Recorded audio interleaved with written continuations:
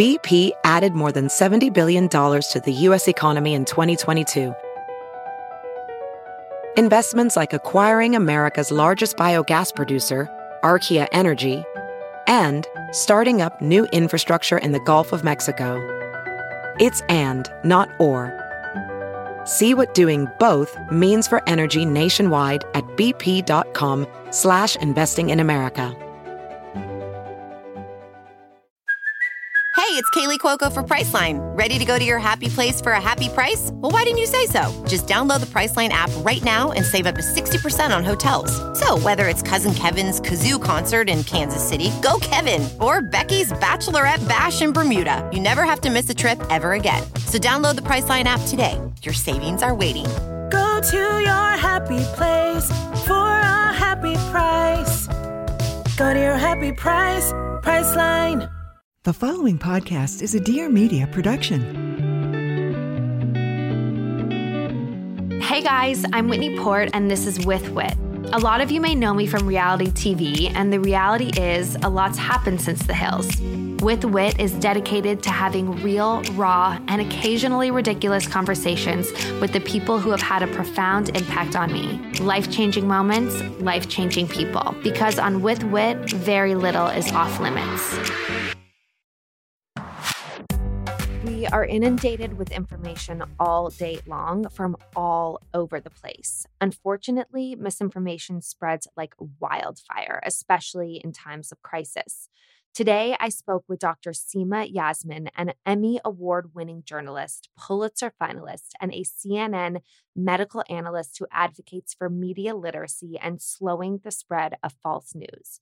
She attended medical school at Cambridge University and worked as a disease detective for the U.S. federal government's Epidemic Intelligence Service. She currently teaches storytelling at Stanford University School of Medicine.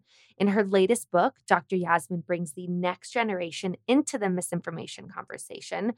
What the Fact? Finding the Truth in All the Noise offers teens and adults a how-to guide to build the discernment necessary to tell fact from fiction. We discussed everything about the mission of her book, why misinformation spreads, and how we can thoughtfully consume and process media, how we cannot compare ourselves to others, how this can affect our mental health, and so much more. I hope you enjoy this episode. Let me know what you think. Here is Dr. Seema Yasmin.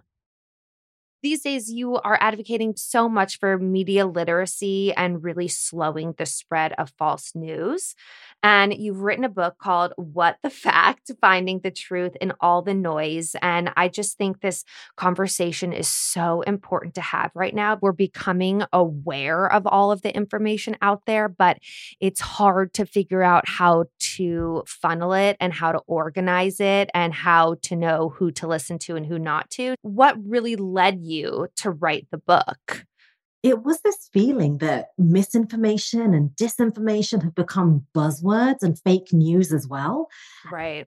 But we were kind of just like shoving this bad news and doom and gloom situation at kids and teens and kind of leaving them in the lurch. I felt like we were kind of saying, oh my God, it's so bad out there. You can't trust anything. Who knows like what's real or not in the mainstream media. And by the way, kids, just figure it out yourselves. And I was totally. like, no, that's not fair, because there's actually a science and there's evidence behind these skills that you can develop that make you really, really astute and really good at separating fact from fiction. So even my friends will say to me, oh, you've been studying the spread of false information for over a decade and now you've written this book. Like, it must be really depressing for you when you do your research, when you write your books.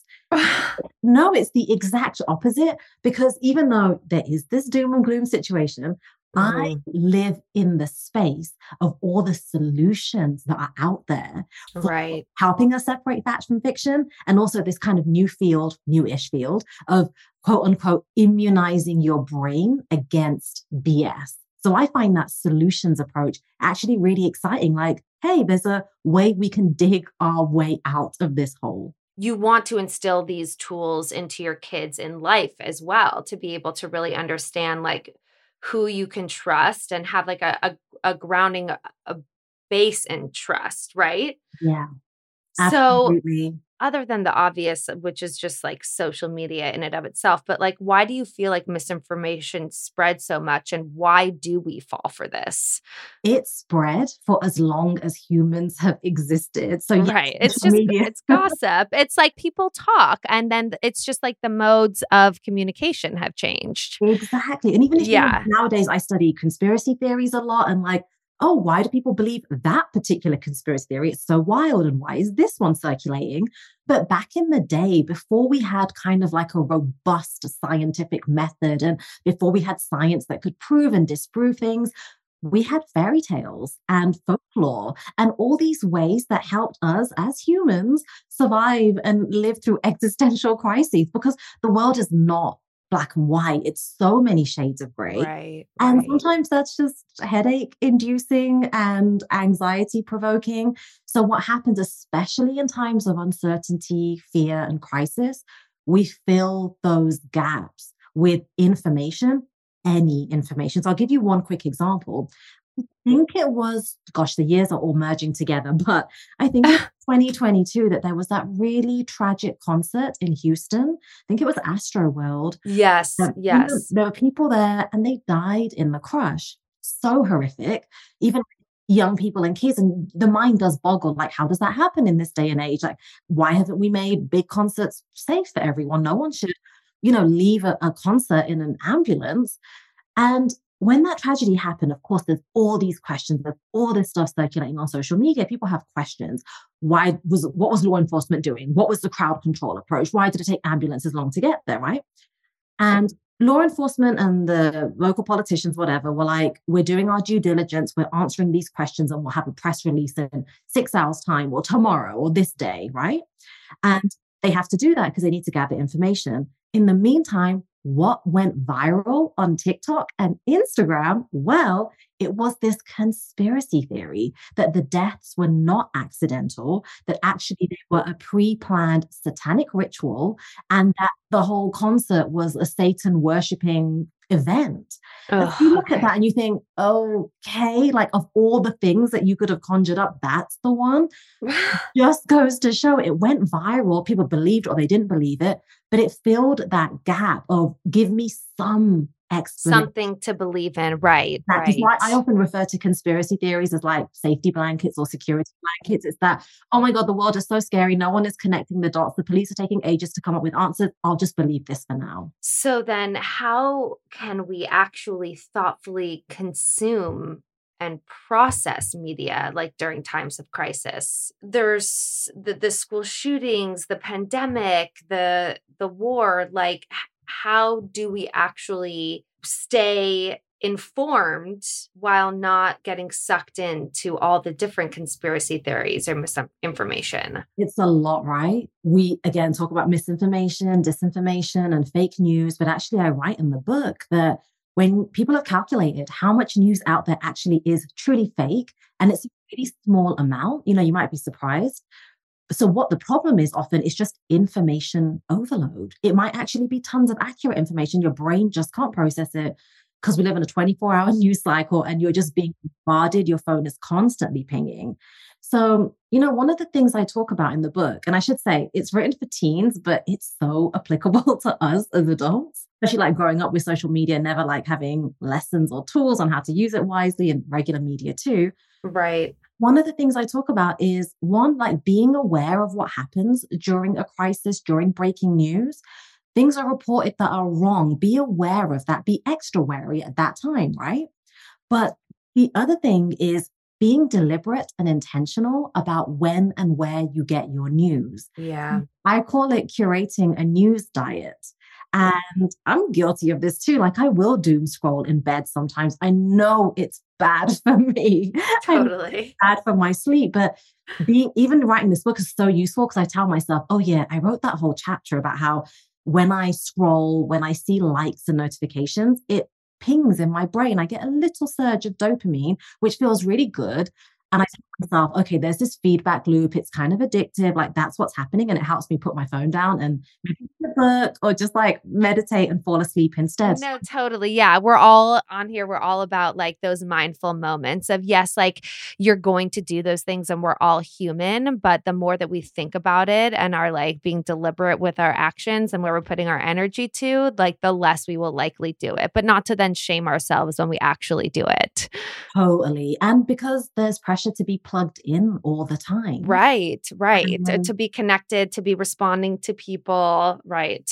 I mean, we send apology texts and we're like, oh, sorry, I didn't respond to you like immediately, because nowadays, like that's our culture. It's like, we want I know. instant gratification, instant responses. So I even talk in the book about keeping a diary, even if it's just for a couple of weeks. And I call it doing an audit. Like, if you've spent a lot of time on Instagram right now, like, how do you feel? And maybe you feel uplifted because of how your timeline is curated. Maybe you feel kind of crappy about your figure or about your eating or about your lifestyle.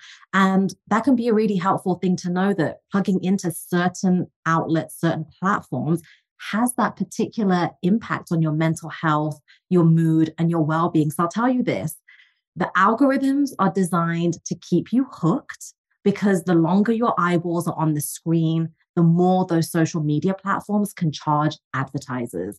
They unfortunately do not give a crap about your well-being or about world peace or about accurate news, even if sometimes they pretend to. So it has to be on you to unplug at times and be deliberate and intentional. Right. Or to curate what it is you're following. Exactly. I think that especially for my family, like we don't have the news just on in the background, which I like. I stay away from recommending things because I never want to tell people how to live. But I just think like with a 5-year-old in the house, it's not necessarily healthy because their brains are really absorbing all that stuff. And then also for me, like I will not read the news or listen to anything in the morning or at night, because I feel like those are major mood shifter moments, right? The beginning of the day, you're like getting going. And so I try to just be like in my own world and not expose myself to the outside world yet. And then I sort of find like, because I'm able to work from home, I have like a lull after lunch. And that's when maybe I'll watch something for a second, or like when Timmy and I are cooking dinner together and Sunny's not in there, like we'll listen to what's going on. But I think that like even having this conversation has made me more like mindful about when it is we take it in. Yeah. And where you're getting it from too. Yeah. You said something about the algorithms too. Is there any way to kind of like healthfully navigate the algorithm? Any tips for how you recommend utilizing social media in that way? Yeah, definitely. And before I get into that, I will say like one of the things we do need to keep pushing for is advocacy towards the government so that we have better regulation of social media platforms. Okay. Because it's really easy to kind of just be like, oh, social media is bad, don't use it. But of course, it's amazing. And there's so much great connection and learning and sharing that can happen there. But Right. it's also a really slippery slope. And just using social media, but then researching this book, oh my goodness, wit. I fell down some really deep, dark rabbit holes really quickly, right? Yeah. Yeah. The research has shown it, The Guardian, the Lowy Institute, all these places have been doing research that even when platforms like TikTok say, we have banned content that promotes unhealthy eating and disorders like anorexia, that content is still there. And there's ways around it. And in fact, algorithms still push it. Why? Because it's provocative. It keeps eyeballs on the screen and it keeps you scrolling. So I say that because a lot of the algorithm stuff has been kept secret from us for good reason, for the platforms. But as we have whistleblowers, as we do more kind of like peeling back the curtain and reverse engineering, we're seeing that tweets that include hateful speech and Instagram posts that rile you up and provoke deep emotion, especially negative emotion, they do quote unquote better. They go viral more. And the algorithms have understood that. The people programming those algorithms have really leaned into that. So not that we can undo all of that. Yes, please, let's keep pushing government to change this. But in the meantime, I think it's really empowering to be aware of what's happening behind the screen. Definitely. That in and of itself can make you feel like, okay, I see what's being done here. And I see that I am being manipulated, because Right. it really is manipulation. Right. In the society where we're constantly comparing ourselves to others, especially when we're scrolling through social media. Like, do you have any mantras or anything that you tell yourself when you find yourself doing this, or even before you're about to start scrolling? I know that I when I'm going on social media, it should just be for fun or for inspiration or whatever. But I feel like I am subconsciously comparing myself, and I just wish I had more tools for how to not. You know what can feel really empowering and intriguing and also make you more self compassionate and not blame yourself is understanding how our brains are hardwired and understanding that the algorithms are completely exploiting our brain chemistry.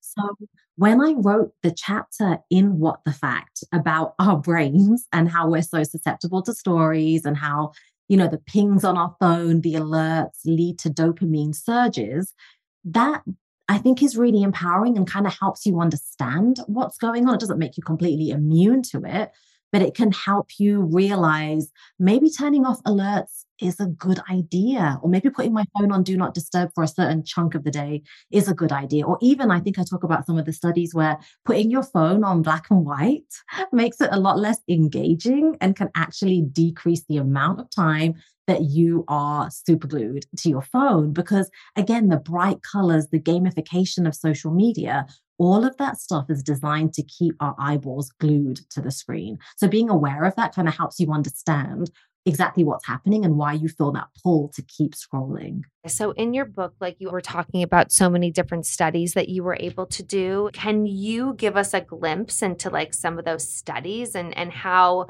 this isn't only like something that's affecting us while we're using these platforms, but how it's just affecting how we're like moving around in this kind of robotic way in our regular lives? Yeah, it really impacts everything we feel about ourselves. There's many studies I talk about that show what we see on social media platforms impacts our mental health. And that, of course, impacts physical well being too. And there's been studies, especially of girls, young girls, and teenage girls, a very high proportion are on diets, even by the age of 10. Uh-huh. And social media, unfortunately, is really stoking that. And that's where this whole conversation about media literacy and digital literacy comes in, because what you do when you read a book like this, or you have classes and there's not enough education in schools around this, in my opinion, is you really start understanding the world around you in a more critical sense, so that you're not Right. just a passive sponge absorbing everything, but there's kind of like this defense mechanism between you and all the information. And you're much more like a very selective picker of what you want to take in. And even what you do select to look at as a young girl, a young boy, a teen, you're kind of like looking at it and spinning it around from all angles, and you're able to appraise it. And I just worry right now that we're not giving young people those skills. It's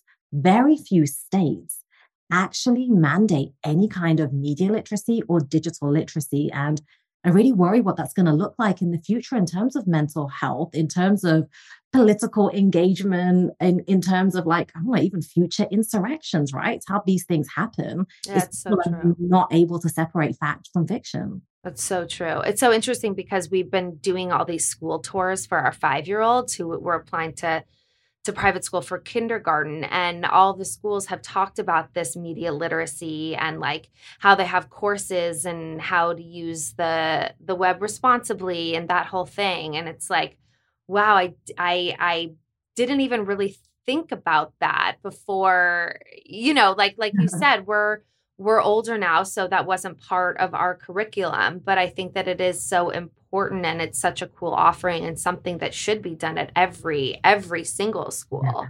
I'm so glad to Um, hear that, Whit, because often it's not discussed at all.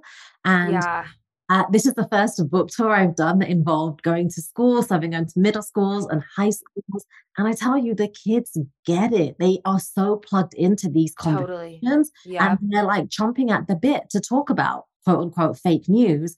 And the teachers, many of them have not taught this, but say they've been wanting to and have felt they have not had the resources, or they feel hesitant that they're not on the same page as the kids. So they're not going to get it right. And that was one of my motivations for writing this book, is let's literally be on the same page. And there's a teaching guide that goes with it too, that's available for free online, that's got lesson plans, chapter guides, and just makes the book really usable in the classroom and at home. Do you feel comfortable recommending like any news outlets that you follow and trust and, and turn to? Yeah, sure. I can share a few. I don't recommend any for everything because I feel like everyone has their strengths and weaknesses. Totally. And it's important to notice that. And that's also kind of a way of immunizing yourself against just believing whatever's out there because you're still kind of like listening or reading or watching with a critical eye. I do like the BBC for some of their health and science and politics reporting. Okay. I like NPR definitely for their public health, their global health reporting. Love NPR. Yeah. Yes, me too. And also because I like listening to my news at times. Me too. My eyes on a screen. And I kind of grew up with BBC Radio. So there's definitely that part of it that's kind of like a ritual. It's part of my day. It's comforting. It's calming too. I'm so with you on that. Just to like listen and the accent, it's very soothing. It's like a very digestible way to take in the news.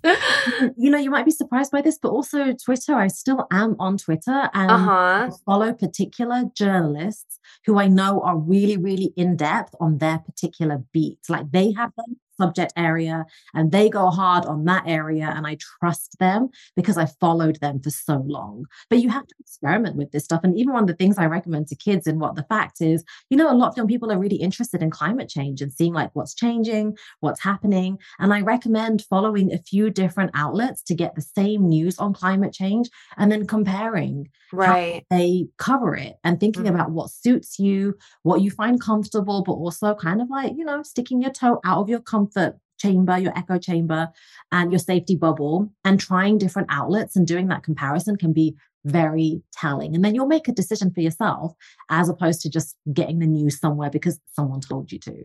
Right. And sometimes I think it's healthy, and you may disagree with this, but like to listen to alternative points of views. I do understand that. And then you're making a comparison for yourself and you're making up your own mind. And I think that's just the better way to go. So as someone who's just looked into unplugging and has obviously really dug into it, like how do you unplug and what do you do to take care of yourself? Sometimes, I live in the mountains, so it's easier for me to just leave my phone behind. And even if I take it, I may not have cell signal and go for a walk, like just get outside, absorb sunshine and, be under a big blue sky. And other times it means being at home. And I happen to love reading books. So I just have to make sure I resist the urge to take a photo of the page I'm reading that I love and putting it on Instagram. Yeah. And so it might just look like, shutting my laptop and my phone and putting them in a different room. But you have to just experiment and see what works with you. And again, like, don't beat yourself up if you're not as quote unquote good as you'd like to be. Totally. Are you on a book tour right now or have you finished it? Kind of halfway through in a way. Christmas break was a time to just hunker down at home. I'm writing a novel, so I needed to get my head down for that. Oh, I was just going to ask what you were working on now. Yes, I'm working on my first young adult novel and it's coming out next year. It's called Unbecoming and it's set in Dallas, Texas, where I used to live. So I'm really excited about that. But I will be doing more school visits for What the Fact and then hopefully more school visits for Unbecoming since it's also a young adult book. Yeah, amazing. Tell us about your education a little bit and just like how you came into, this space. Yeah, really unconventionally because I don't come from an academic family, but I kind of was raised by a mother who wanted me to buck that trend. Totally. Taught me that education was going to be my way of like breaking the cycle. So I'm originally from England, as you can tell from the accent. So beautiful. Thank you. But my parents are actually from India and moved to the UK in the 60s and 70s. And my mom, even though she was super bright, was married off at 17 and pregnant with me when she was 19 through no choice of her own. And was in a really unhappy marriage and realized that the little girl she was holding in her arms was going to have the exact same life unless she did something about it. So she was extremely brave. It may not sound brave, but this was like the bravest thing ever to do at that time. She divorced, left the marriage, and went to university. She was 25 and I was 5 years old.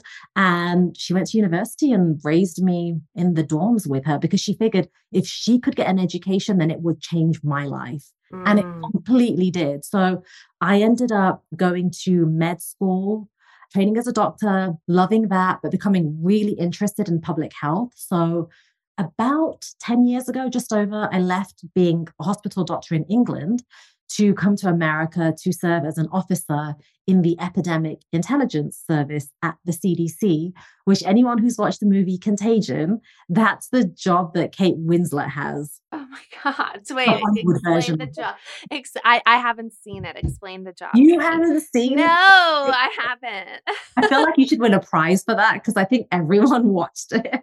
Yeah, everyone definitely watched it. I know. I know. I was living through my own husband's conspiracy theory, so I didn't want to add to it. Oh gosh, that's a whole nother conversation I want to have with you. Totally. You should watch it. It's a really interesting film. And in fact, I made a video with Wired that's on their YouTube channel comparing the movie to my real life. Oh my gosh. But essentially, the Epidemic Intelligence Service has been around for like 70 years. It's usually kept pretty quiet, but of course, times like this, it comes up into the press. But it's a group of doctors and scientists who are the government's first response to epidemics anywhere in the world. And it's a really exciting job. I mean, it's not like Kate Winslet where no spoilers, Whit, since you actually haven't watched it. But on any given day, you don't know where you're going to get sent, except that you will be sent somewhere where people are very sick or even dying. And it's your job to figure out what disease is spreading and how can you stop the contagion. Okay. So I was doing that job and I loved it. It was my reason for moving to America. But that 10 years ago was when I was like, this is ridiculous because I'm in America and I keep being sent to epidemic after epidemic of whooping cough, measles, mumps, all of these infections that should not be making children sick because we have vaccines. And in fact, there were even kids in America who were dying. Oh my God. Horrible deaths of whooping cough, for example. And I was so enraged. And I left the CDC after a few years there because I was really disillusioned that the agency was not doing enough to fight the anti-science movements.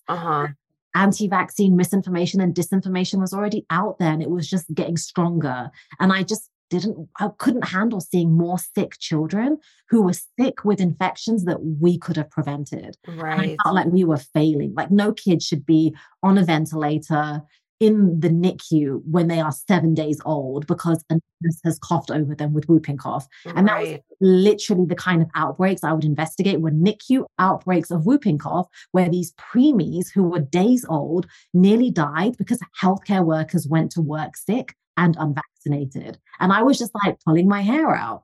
So I didn't know exactly how to fix that problem, but I ended up going to journalism school to learn more about storytelling and how information can spread and how misinformation can spread, but also how you can effectively debunk that stuff. That's kind of in a nutshell how I got to where I am now and why I'm so passionate about giving people all the tools that are in this book for separating facts from fiction, for noticing the lies, and then for immunizing your brain against falling for falsehoods. So amazing. You've got that whole thing on lock. That's amazing. That's so, I mean, props to your mother for making that decision. So insanely brave. I totally admire her. Is she still back in England? She's in the States now. And yes, I'm always eternally grateful to her for making that very scary decision. And, our family did not take kindly to it at all. So she was, kind of estranged for a while. And it was really hard for her. I had someone on the podcast here who was talking about the importance of certain mothers, especially in like Martin Luther King's mom and Malcolm X's mom, and how these women have kind of gone like a little bit unnoticed in history, but how so much of what they did obviously shaped their sons and what they did. And so I always just want to like shout out the moms. Definitely. Yeah. But thank you. Honestly, thank you so much for taking the time to come on. If anybody here wants to read her book or check out more about you, where would they go to find anything? You can just go to my website, which is my name, seemayasmin.com, and then also find me on Instagram, since I do live on social media with Dr. Seema Yasmin, and on Instagram is Dr. Yasmin. Amazing. Thank you so much. Thank you, Whit. Thanks for having this conversation. Of course. We'll talk to you soon.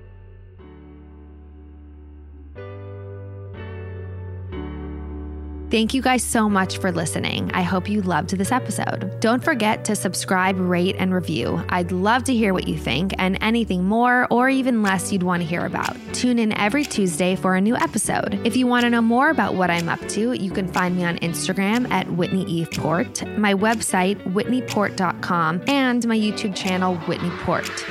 Peace in the streets.